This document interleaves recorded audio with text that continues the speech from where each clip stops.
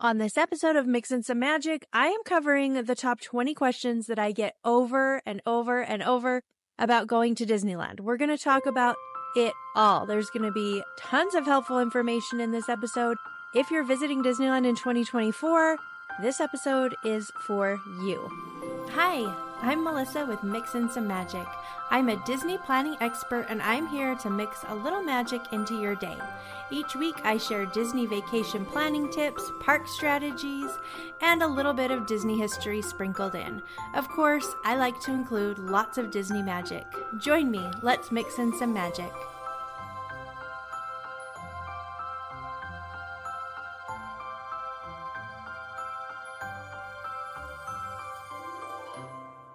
Hello and welcome! I'm so happy that you're here.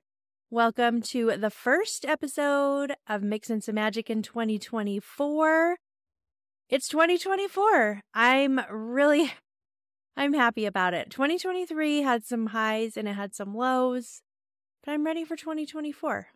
I think it's going to be great. There's a lot to look forward to this year, and I'm just excited about it all. I'm especially excited about this episode. We're going to be talking about so much helpful information if you're visiting Disneyland in 2024. You're going to want this episode. It's going to be really helpful. That's my goal anyway, that it will be helpful for you. But I hope you had a happy holiday season, a happy New Year's, Christmas, all of that, and that you're ready to jump into 2024 just like I am. Before we get going, I want to thank everyone who filled out that Google form for feedback on my podcast. It was so helpful, so very helpful. There were so many great ideas on topics and guests and all kinds of things, and I really appreciate it. So if you filled it out, thank you so much. I have entered in every single name of anybody who filled out that Google form into a drawing for a $25 Disney gift card. And I'm happy to announce that the winner is Amanda Turley. So Amanda, I have sent you an email. Check your email. You'll find all the information that you need to know in that email. So thank you so much.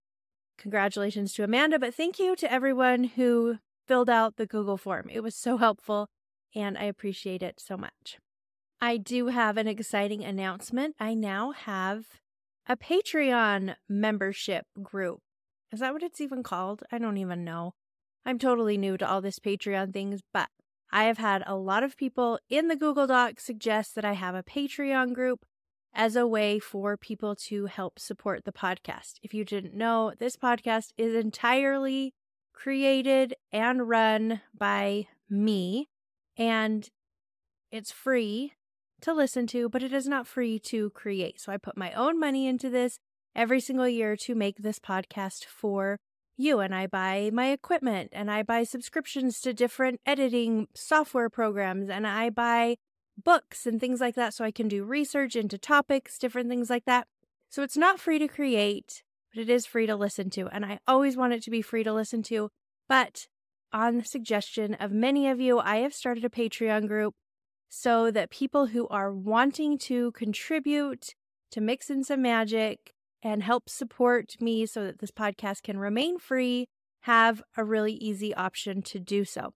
But I didn't want to just create a Patreon and not have some really awesome benefits to go along with it.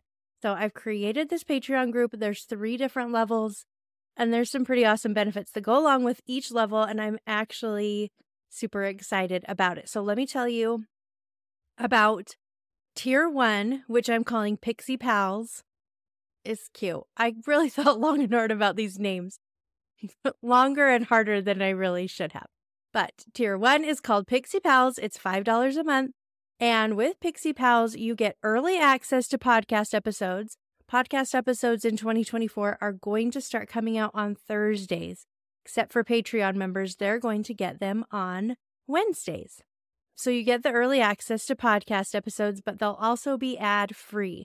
So any ads that I do run on this podcast, you won't hear those ads as a Patreon member. You'll also have access to bonus podcast episodes and content.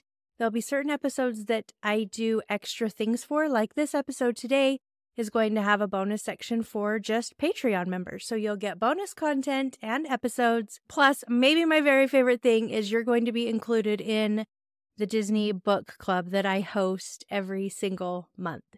It's so much fun. Each month we read a Disney book, and then we have a fun, casual Zoom call where we discuss the book and what we liked about it and what we didn't like about it and different characters and all kinds of things. It's really fun. So we are reading a variety of genres within the Disney umbrella, I guess you could say. So no matter what kind of books you like to read, you're going to find something that you enjoy. Plus, it'll introduce you to some different things. Maybe you've never read a Disney autobiography, but you would really enjoy it and you wouldn't know unless you came to my Disney book club. So anyway, Disney book club is included with the Pixie Pals membership. That's $5 a month. Next, we have the Magic Makers group. This group is $10 a month. You get all the benefits of the Pixie Pals tier, but you get even more benefits. So in this tier, you're also going to get a handwritten personal welcome letter from me. I'm going to send magic mail from Disneyland to you, and you will be entered into monthly giveaways. So every single month, I'm going to do giveaways, all kinds of things, and you will be automatically entered as a Magic Makers member tier. Does that make sense? I hope so. Then my top tier is Terrific Treasures, and that one is $25 a month. You get all the same benefits of the Pixie Pals. So you're going to get the Disney Book Club, early access to podcast episodes, ad-free podcast episodes, bonus content. You're going to get that with Pixie Pals, Magic Makers, and Terrific Treasures. But the Terrific Treasures also get quarterly magic mail. So I'm going to send out some really cool things every single quarter to my treasures. Things like t-shirts and Mickey Mouse ears and pins, maybe treats from the park. It's going to be different every quarter, but it's going to be good stuff. I'm excited about that. So you're going to get the free quarterly magic mail, plus you're going to get free planning phone call up to 2 a year. So if you don't know, I do Disney planning phone calls where I help people plan their vacation. I charge $40 for these phone calls. They last about 30 minutes. And as one of my treasures, you get 2 free planning phone calls every single year. So we can chat about your Disney vacation. I'm so excited. Those are my favorite. I love the planning phone calls that I get to do. Plus, I'll love you forever. So those are the 3 membership options: Pixie Pals, Magic Makers, and Terrific Treasures. If you are so inclined, if you want a way to support Mix and Some Magic, then this is a great way to do it. Plus, I hope it gives you value. I hope there's things that you get out of it that you will enjoy. That's my whole goal, is to give you something great in return for your support of Mix and Some Magic. So I will put a link to all of this. You can check it out, see what you think, and I appreciate it. I appreciate it so much. So if you're able to become a Patreon member, then thank you so much. I appreciate your support. If you are just listening, then that's great too. I appreciate you listening. Thank you for being here. I love it when you just listen. That is support too, and I appreciate that. If you are just listening, you could share with your friends too. That's a free way that really helps too. When people share with their friends, when they leave reviews, that helps a ton. So however you are supporting Mix and Some Magic, thank you so much. I really, really appreciate it. All right, let's take a quick break. And when we come back, we'll dive right in to all kinds of helpful information. I'm going to answer 20 of the most common questions I get about visiting Disneyland. We're going to answer all of them. Don't go anywhere. You're listening to Mix and Some Magic. Our episode today is sponsored by Smart Labels. Are you tired of searching through countless boxes trying to find the one item you desperately need? Well, say goodbye to the chaos and welcome to the future of organization with Smart Labels. Smart Labels are a QR code label that will revolutionize the way you manage and find your belongings. Available in vibrant color-coded sticker sheets, Smart Labels helps you create a streamlined system for anything, from crafts and toolboxes to baby clothes and beyond. All you do is download the user-friendly app to track and manage labels effortlessly. You can organize your storage by adding photos, names, and descriptions, which make it a breeze to locate your items. Forget the stress of trying to remember where your items are stored. Each label carries a unique identifier, enabling you to digitally organize your stored belongings and find anything in minutes. Simply tell the app what you're storing and where. Use the search tool to locate your items, and the app will guide you to the container's location, color, and ID. Smart labels make moving a breeze. They're perfect for organizing moving boxes and totes in storage units, and they're great for storing Christmas decorations. These labels save you the hassle of opening each box to find what you need. Upgrade your organization game with smart labels, because finding what you need should be as easy as scanning a code. Get yours now using the link in the show notes.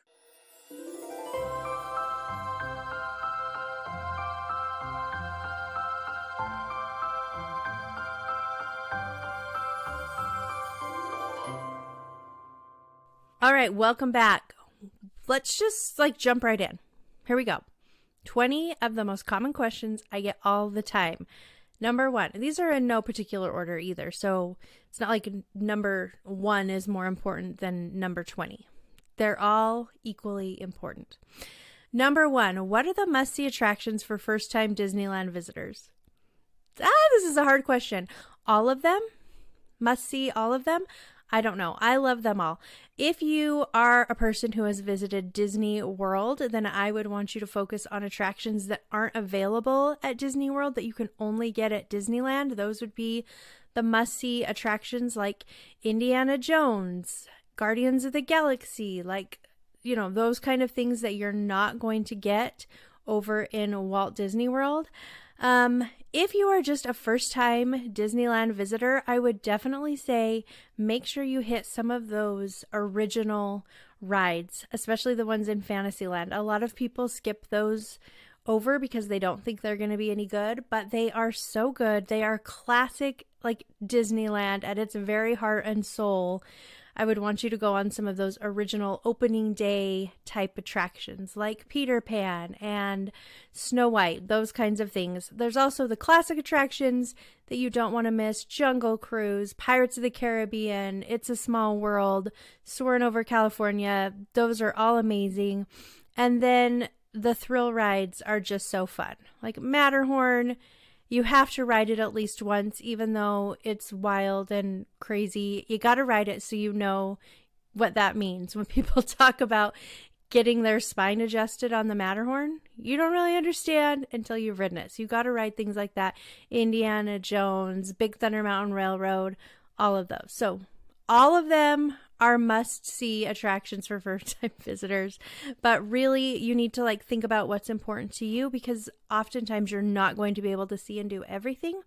So pick out your very favorite, things that you think you will enjoy the most, things that you're most excited about, and then focus on those. Okay, number 2, how can guests make the most of their time in the park? So it doesn't really matter how much time you have to spend at Disneyland. You just need to make sure that you are making the most of the time that you have. Obviously, it's great if you have more time to spend, but you can still get a ton done in one day. If you only had one day at Disneyland, I would be like, okay, we can do this. You're going to be able to see and do a ton of things, but you really do need to optimize your time, which means making a plan of some sort. Maybe you're not one of those that wants a detailed step-by-step follow this plan type of person, but if you have some sort of general outline, that will really help you maximize your time in the park so that you can do everything that is important to you. So I would suggest asking the people in your group what is most important to them. Or if you have very little kids, what do you think they're going to enjoy the most? Is meeting characters high on their list? Are there certain rides that people really want to do? Are they looking forward to the parade, fireworks, those kinds of things? And then prioritize those attractions and experiences so that you make sure you get that done. You don't want to wait until the last minute to ride Space Mountain when that's what people have been looking forward to the very most, and then it breaks down and you're not able to do it. Something like that would be terrible. So prioritize the things that are most important to your group. I would also say getting there for rope drop, which means arriving about 45 to 60 minutes before the park opens, will really help you maximize your time if you don't have a lot of time to spend in the parks. Rope dropping just gets you to the very front of the rope. So what they do is Disney will start letting people into their parks about 30 minutes before the parks officially open.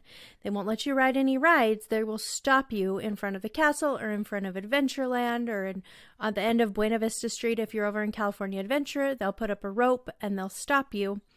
And then as soon as the park opens, they drop the rope and they let you into the park to start experiencing attractions. So if you are there in time for rope drop, you are ahead of the majority of people. So say the park opens at 8, but you got there at 7. So you already went through security, you already scanned in your ticket, you got to the front of the line for rope drop, and now you're able to go ride Pirates of the Caribbean and Haunted Mansion and Indiana Jones with barely any wait time, because you're like getting on a ride at 8 o'clock a.m. when the park opens, and a lot of people are just barely getting to the parking lot, or they're just leaving their hotel, or they're just waking up for the day. So you are ahead of all of those people. Even the people who are getting to the park at 8 a.m., they're hit with large crowds going through security, going through the ticket booths, and so there's going to be probably like an hour before they are riding on rides. So you're beating all of those people by getting there early and doing rope drop. I've also found it very valuable to stay until the end of the night, especially the later the park closes, the more valuable it is. So if the park is closing at midnight, between 10 p.m. and midnight, you're going to have very low wait times for most attractions as well. So if you have a limited amount of time, rope dropping and staying till the park closes, we like to call it ride stop, because you stay until the ride stop. Rope drop to ride stop. I coined that phrase with my cousin and we're super proud of it. Anyway, that will really help you maximize your time.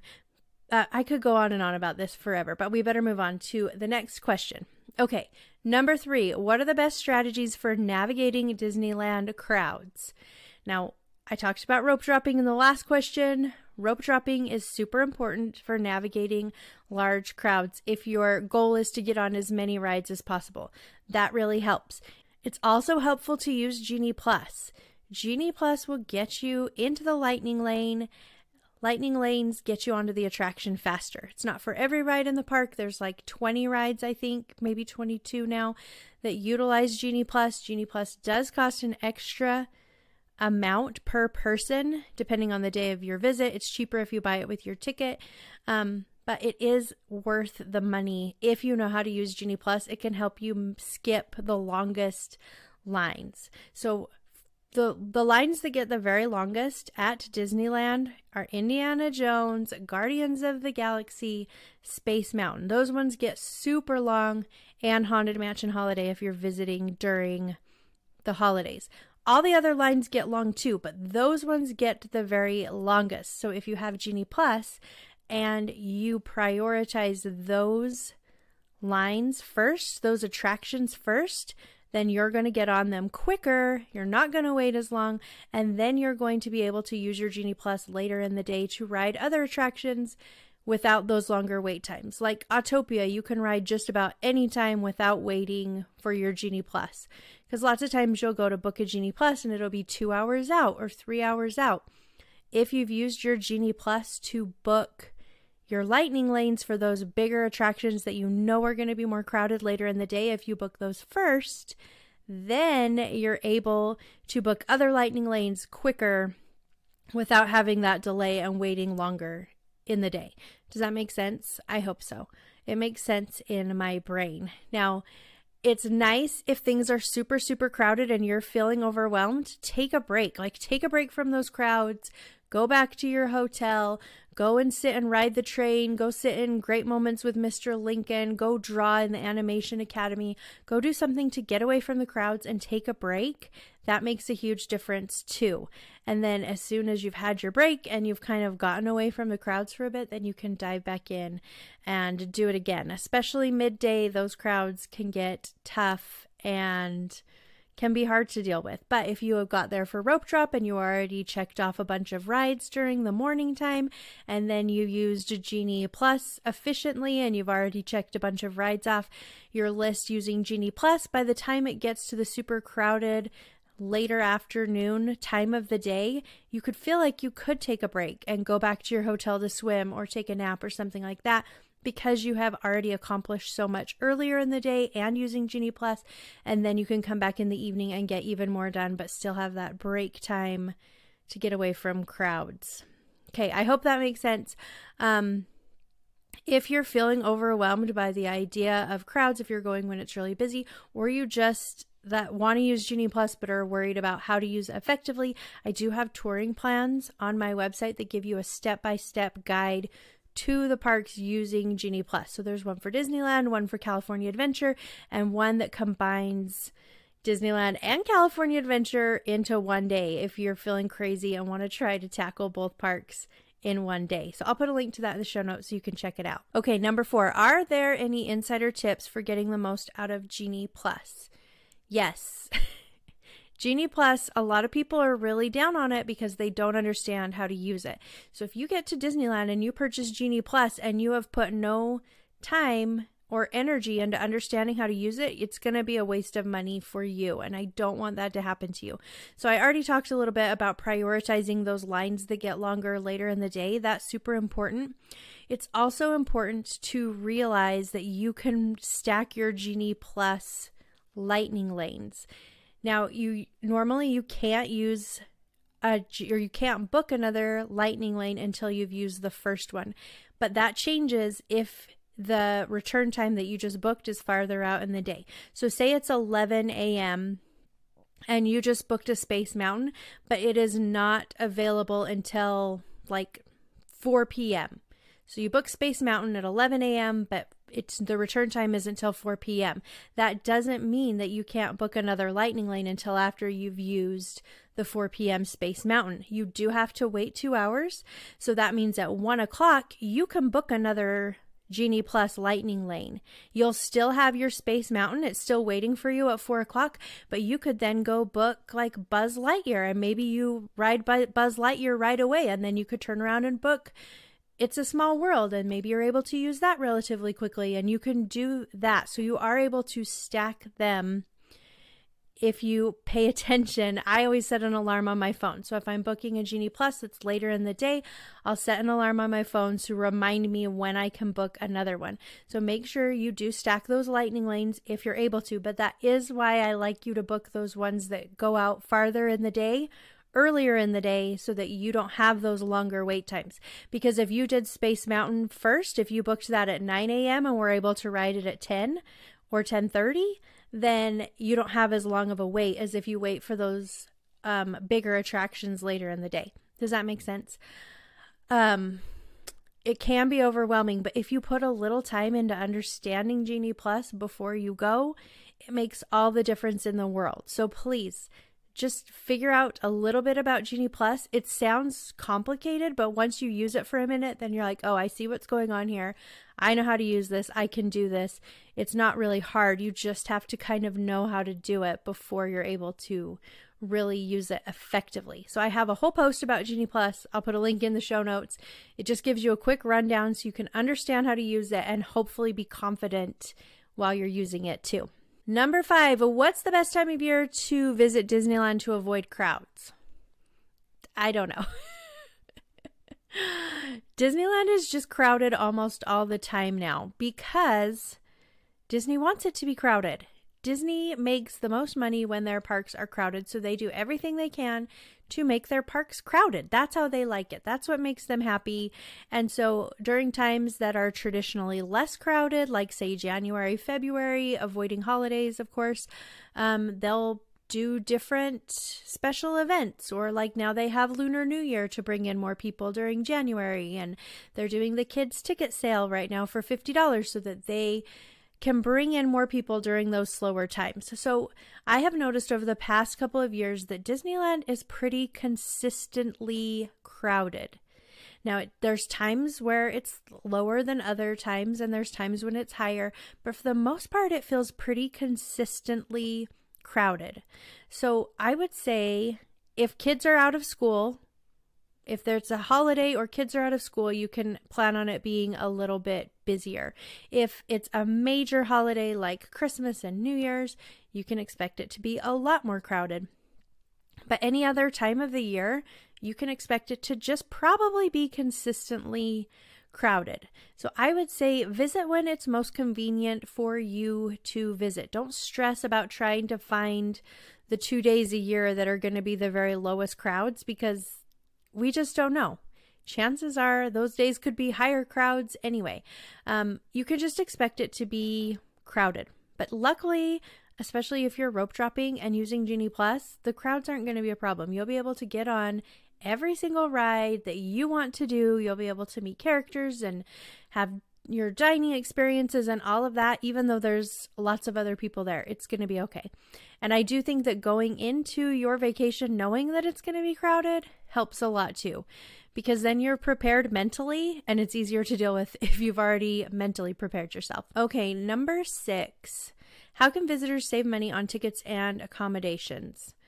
I talk about Getaway Today all the time because I love using them to book my hotels and my Disney tickets. I haven't paid full price for a Disney vacation in like 17 years, 18 years.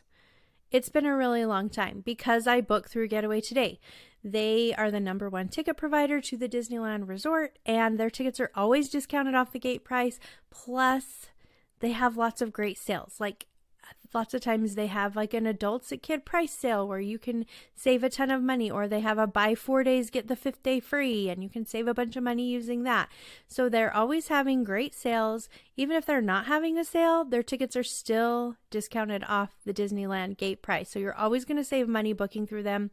Plus, they have such good deals on hotels. So I try to combine my tickets that I'm buying through them on a discount with one of their hotels that has a free night offer. So a lot of their hotels will be like, stay 4 nights, get the 5th night free, or stay 3 nights, get the 4th night free. So I combine it with that so that I'm getting a free night, and it really saves a bunch of money. Also, if you can book in advance, that will save you money too. The closer your vacation is to when you're booking your hotel, the more you're going to pay in most cases. Because hotels, when you get to be, like 3 weeks out, 2 weeks out, hotels know that you're going to be desperate, so they'll raise their prices, and then you're probably going to end up paying more. So you don't want that to happen. So if you can book in advance, then you're going to save money, especially if Disneyland announces some event that they're having that people weren't planning on. Then all of a sudden the hotels are like, oh, this event's happening. Or if a business announces a conference or something like that, then hotels, as soon as they get wind of that, they'll raise their prices so they can make more money. But if you've booked in advance, then you've locked in those lower prices, and that can save you money as well. Number 7, what are the top dining options in Disneyland, and are there any hidden gems? Yeah, this is hard. There's so many great dining options. One thing I love about Disneyland is you don't have to have dining reservations to get really great food. So if you've been to Disney World, they don't have a bunch of quick service options. Most of their good food, you're going to need a dining reservation to get, and that's not the case at Disneyland. They have dining reservations available, but a lot of their food options are quick service, which means they're cheaper, they're quicker, and a lot of them are really, really good.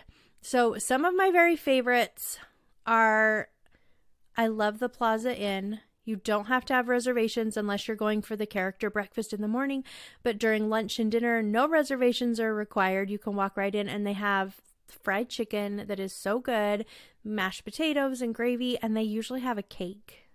And it changes depending on the season, but I love cake, so I love their slice of cake.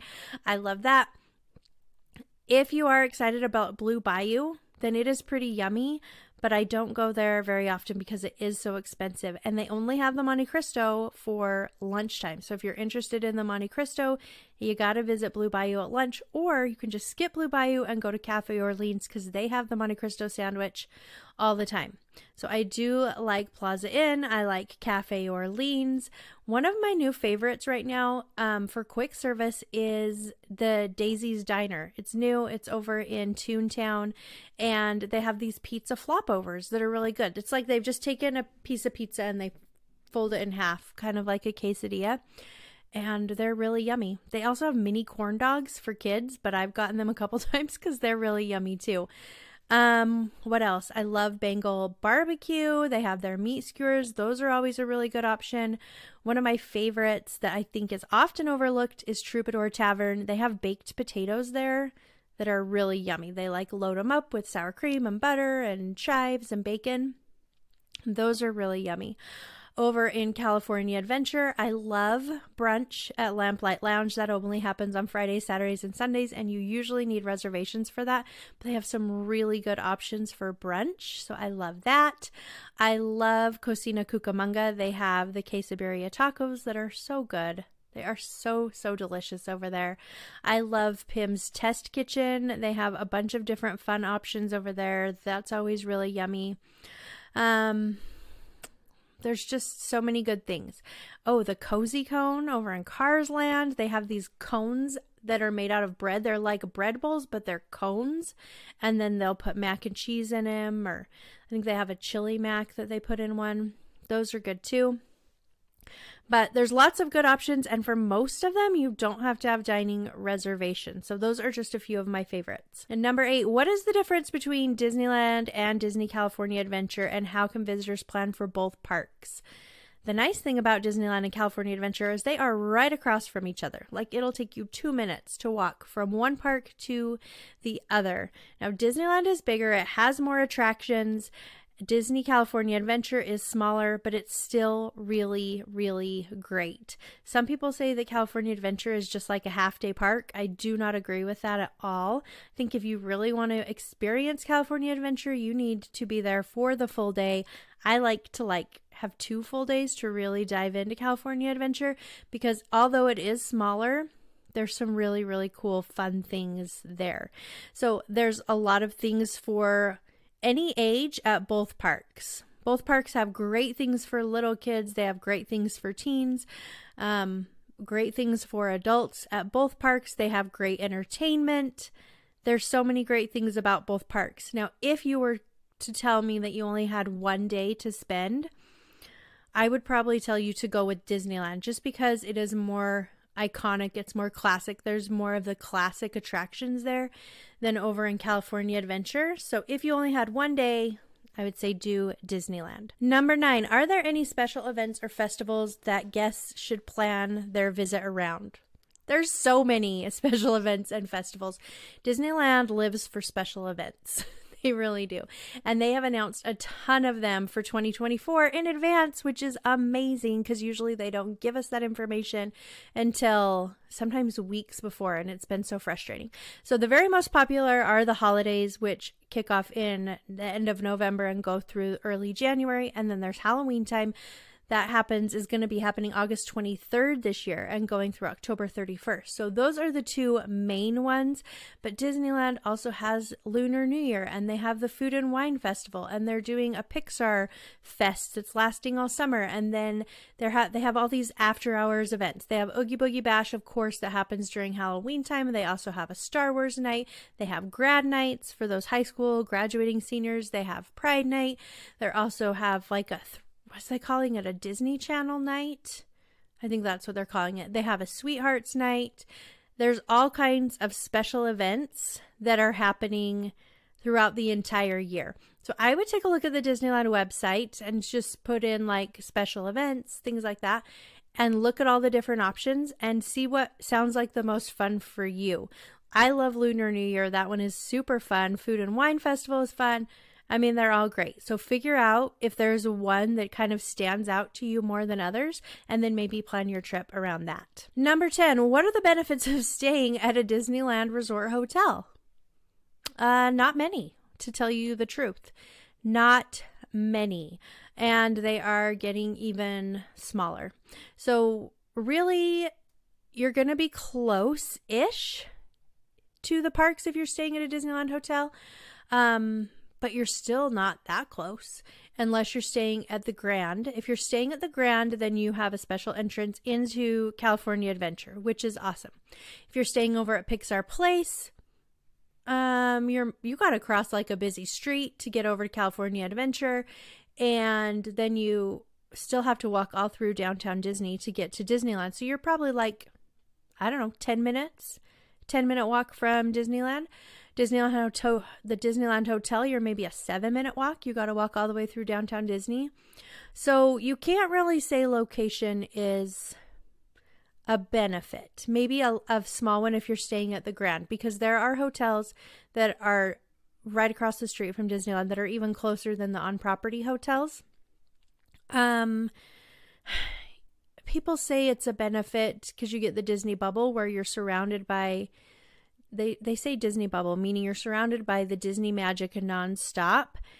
And I guess that's true, but I don't consider that a benefit enough to like pay what you have to pay to stay on property.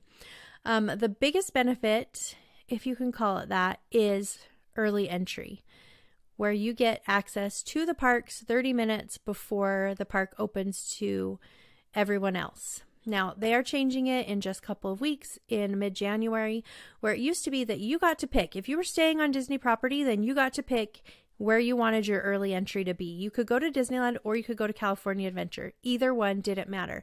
Now they have switched it. So one day early entry will be happening at California Adventure.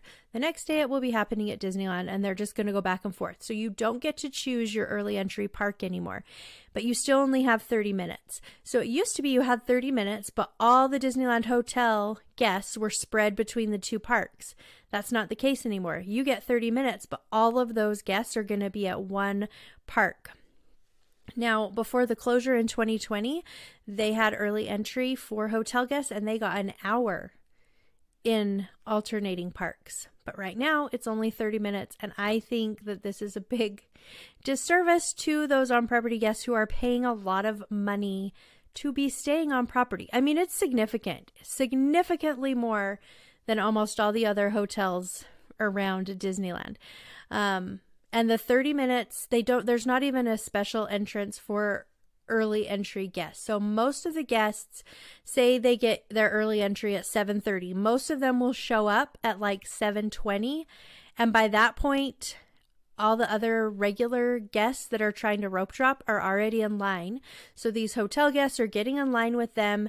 They'll open up the parks at 7:30, which means early entry is starting, but these early entry guests are mixed in with all the regular guests just trying to get into the park. So by the time they get into the park, most early entry hotel guests have maybe 10-15 minutes to really take advantage of early entry.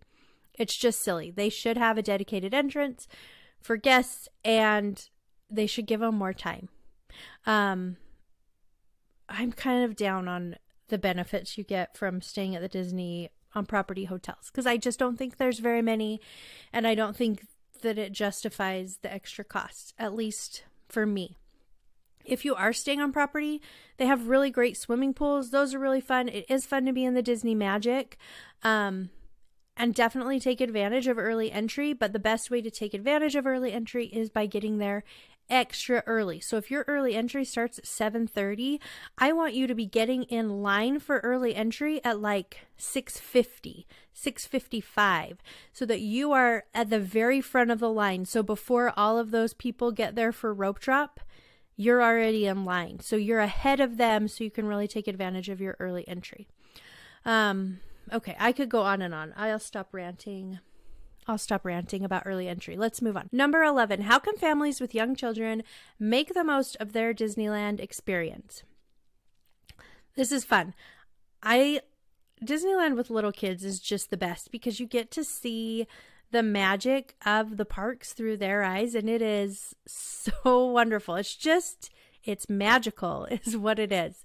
I love it so much, but you really need to be mindful of your kids and what they can tolerate. I see parents all the time when I'm in the parks trying to push their kids to ride things that they're just not ready for.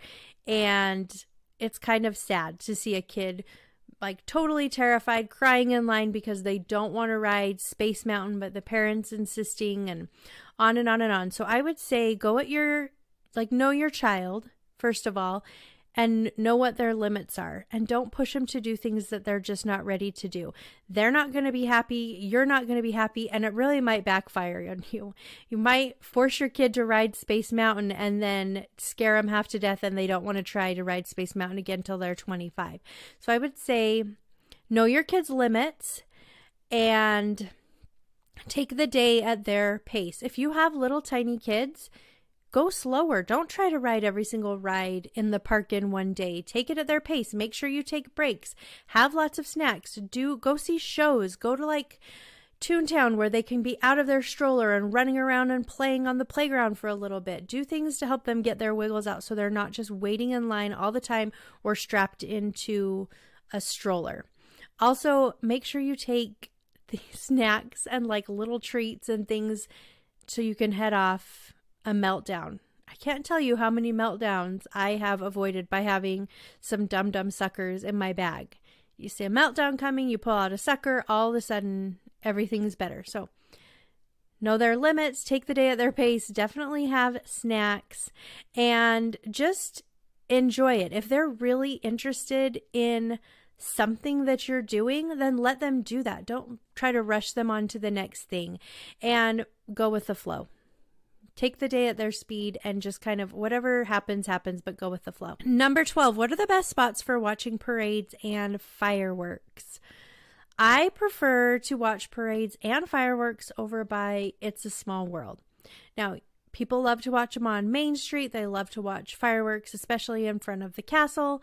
And those are all great, but they get really crowded really early, and It's a Small World, that area does not get as crowded as quickly. So it's a great place to see the fireworks. They put projections on front of the It's a Small World facade. And because the facade of It's a Small World is bigger than the castle, I think the projections there are better. You get more from the projection show over on It's a Small World. And I really like watching the parade from that location too. Okay. Number 13, how can guests use the Disneyland app to enhance their visit? This is a good one. Disneyland app can do so many things. It can tell you wait times. That's probably one of the most valuable things, because you don't want to be running across the park to try to get to Haunted Mansion when you don't know how long the wait time is. It also tells you if rides are closed down, which is super beneficial, especially for the same reason. You don't want to walk all the way across the park for Haunted Mansion if it's closed down.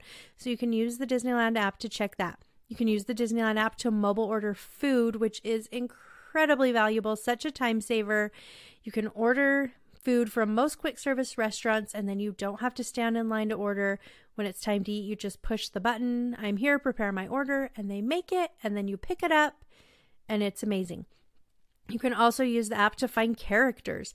There's roaming characters that aren't listed on the app. They just kind of roam around like, I just lost my train of thought. Oh, Peter Pan and Wendy. They just will roam around Fantasyland.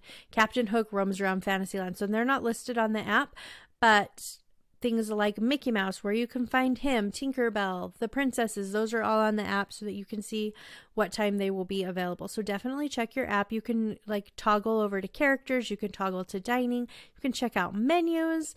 There's so many great things. Find bathrooms. Disneyland app is really, really awesome. Number 14, what are the height restrictions for various attractions and how can families plan accordingly?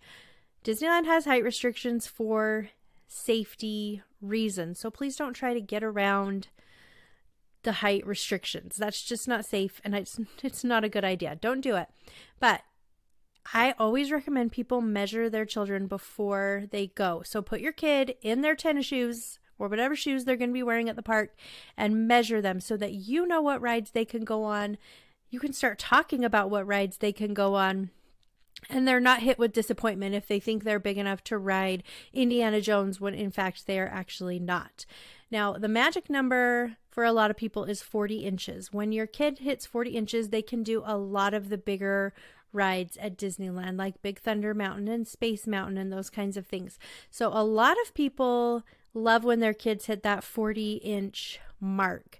Now, even if your kids aren't tall enough to ride those bigger attractions, if they're under 40 inches, Disneyland is great at having a ton of attractions that your kid can still ride and you can ride with them. Like Haunted Mansion has no height requirement.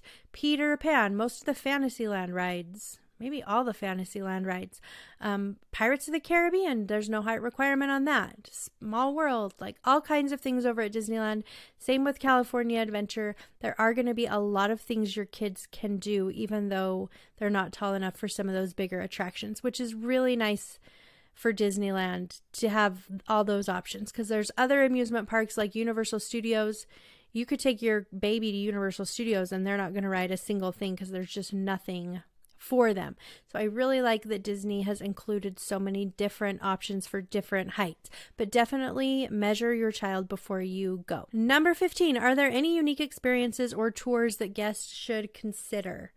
Disney has some really fun tours. They have a Happiest Haunts tour at Halloween time.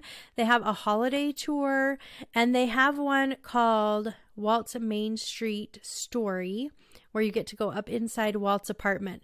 And their tours are good. There's some things that I think could be better about their tours, but in general, they're good. And if you are a crazy Disney fan and don't mind taking time out of your park day and don't mind paying extra to go on one of these tours, then I think they're worth it. If you only visit Disneyland like once in a lifetime, once every few years, I would say no. Don't waste your time doing that, because you have other things to do that would probably be more fun and valuable with your time than paying for a tour. They do have VIP tours that are really fun. I was able to do one of those this year. Those are great. They're very expensive, but you get to go around with a VIP tour guide and skip some of those longer lines, and they kind of take you through some of the history, and they'll give you backstories and all kinds of fun information about the parks as you're walking around, and they help you with dining reservations and shows and things like that. So that is a very valuable tour, also very expensive, but it is pretty great. Number 16, what are the essential items to pack for a day at Disneyland? I have so many ideas in my head right now. I have a list. I'm going to put the list in the show notes of what I take in my bag, but I like to have everything I could possibly need. High on my list are sunglasses. I cannot walk around a park and squint. I just can't. I hate squinting so much. So sunglasses, sunscreen, hand sanitizer, chapstick, things like I have a tiny little pocket blanket that I keep in my bag. So if we're sitting down for a parade, it's kind of like a tarp, but it folds up real small. Then you can unfold it and sit on that instead of the ground. Advil. Always have to have Advil in my bags, because you just never know. At some point, someone's going to get a headache, probably you, and you really need to have that Advil to help you through.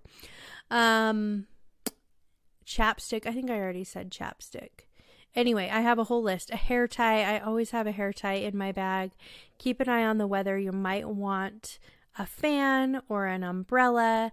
Band-Aids. I always keep Band-Aids in my bag in case someone falls down and skins their knee. You're ready to go, but also for blisters, because if you get one of those hot spots on your feet, you can pop a Band-Aid on it before it turns into a blister.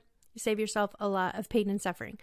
Those are just a few of the ideas off the top of my head. I'll put a link in the show notes so you can go and check that out for the full list of every single thing that I like to have at Disneyland. Number 17, what's the best way to handle the Southern California weather while at the park?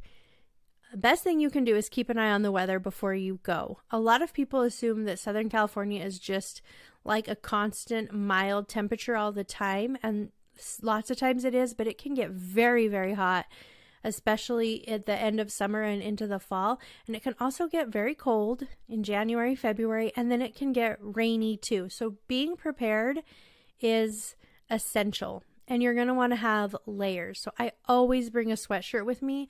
Even if it's hot during the day, those Southern California evenings can get chilly. So make sure you have a sweatshirt and just keep an eye on the weather before you go so that you can be prepared. If it's going to be rainy, then you're going to want to be prepared for that. If it's going to be super hot, again, you want to have a strategy for how you're going to deal with that. But staying informed of the weather before your trip is so important. Number 18, how can visitors make dining reservations and secure popular dining experiences?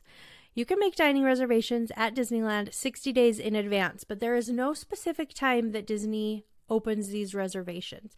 It's not like at 6 a.m. then they become available. And sometimes Disney doesn't even open them at the 60-day mark.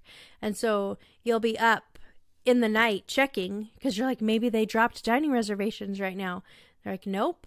And then you'll check the whole day at the 60-day mark, still nothing. And then you check the next day and nothing. And then the day after that, they'll drop them. So you never really know, but start checking at the 60-day mark for those dining reservations if there's something that you're really excited about. Like Blue Bayou is hard to get, so you gotta jump on that exactly at that 60-day mark if you want to go to Blue Bayou.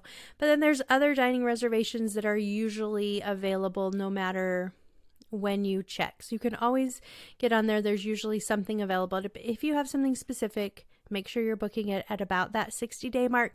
You can also use mouse dining, which I have found to be very valuable. So they have a paid version and then they have a free version. I've done both. I prefer the paid version because the free version, you tell them where you want to dine and when, and then they send you an email when that dining opens up. And I'm not on my email all the time, so I usually miss those notifications.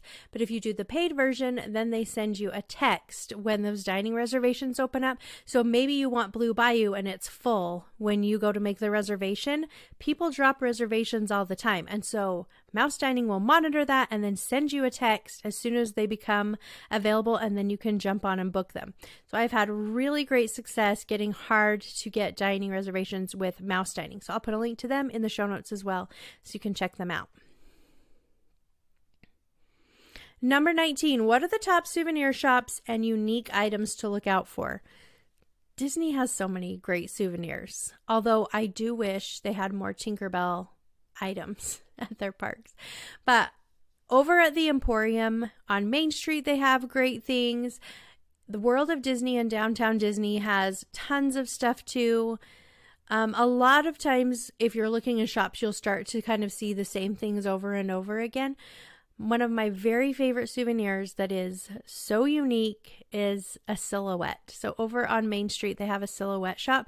I've never actually done one of myself, but they have these artists who look at your profile and then they use scissors and they cut it out of black paper to make your silhouette.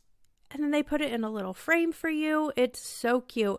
People do it with their little kids and their babies, and they're just the cutest. I've even seen people bring in pictures of their pets, and they'll do it for pets. It's really cool. It's a very cool thing that you really can't find many other places, and it's not very expensive either. So that's one of my favorite souvenirs to recommend to people. And of course, they just have amazing things everywhere. So I always tell my kids when we go, we give them their souvenir money, and then I don't let them buy anything until the last day. Because I learned if we're there for 3 days and they spend their souvenir money on the first day, chances are on that second or third day, they're going to find something that they really like. And oh, so sad, their souvenir money's gone. So I always make a little note in my phone of where things are that we see that they really like, what shop they're in. And then at the end of our trip, then they can make a decision about what souvenirs they want. And I know where they all are, but then they've kind of seen everything that is available. Okay, number 20. What are some lesser known attractions or hidden gems that guests might overlook but are worth experiencing? There's so many. Off the top of my head, Redwood Creek Challenge Trail over in California Adventure is so fun. It's a great way for kids to just run and explore and enjoy. So definitely that one. Animation Academy over in California Adventure as well, where you get to draw with a Disney animator, a different character. That's really fun. Over at Disneyland, I love Tom Sawyer's Island. A lot of people skip that, but they have so many things to explore. There's no lines to wait in. Your kids can explore caves, the pirate lair. Like, they can search the island for the hidden treasure. Like, it's very, very fun. So I love Tom Sawyer's Island. Also, the train is often overlooked, but that is a great way to take a break, and it's pretty fun. You get to go past the diorama of the Grand Canyon, and there's huge dinosaurs that you get to see on the train that a lot of people don't know about. So those are just a few of my favorite, lesser known, but definitely worthwhile experiences. All right, I'm going to answer a few more questions for my Patreon members. How can visitors make the most of character meet and greets and interactions throughout the park? This is a great question. I think it's fun to talk about.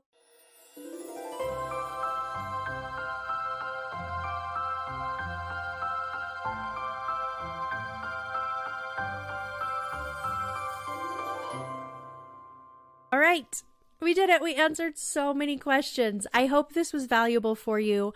If I didn't answer your question, then just send me a DM on Instagram or email me at mixinsamemagic@gmail.com and ask me your question. I'm happy to answer them. But I hope this was helpful for you. I hope it was informative, and I hope it was fun. I had fun. I always have fun when I'm talking to you. It's always a good time. All right. Thanks so much for being here. You are absolutely the best. I hope you're having a great day. Sliding into 2024. I'll be back next week with something new. Thanks so much for listening. We'll talk soon.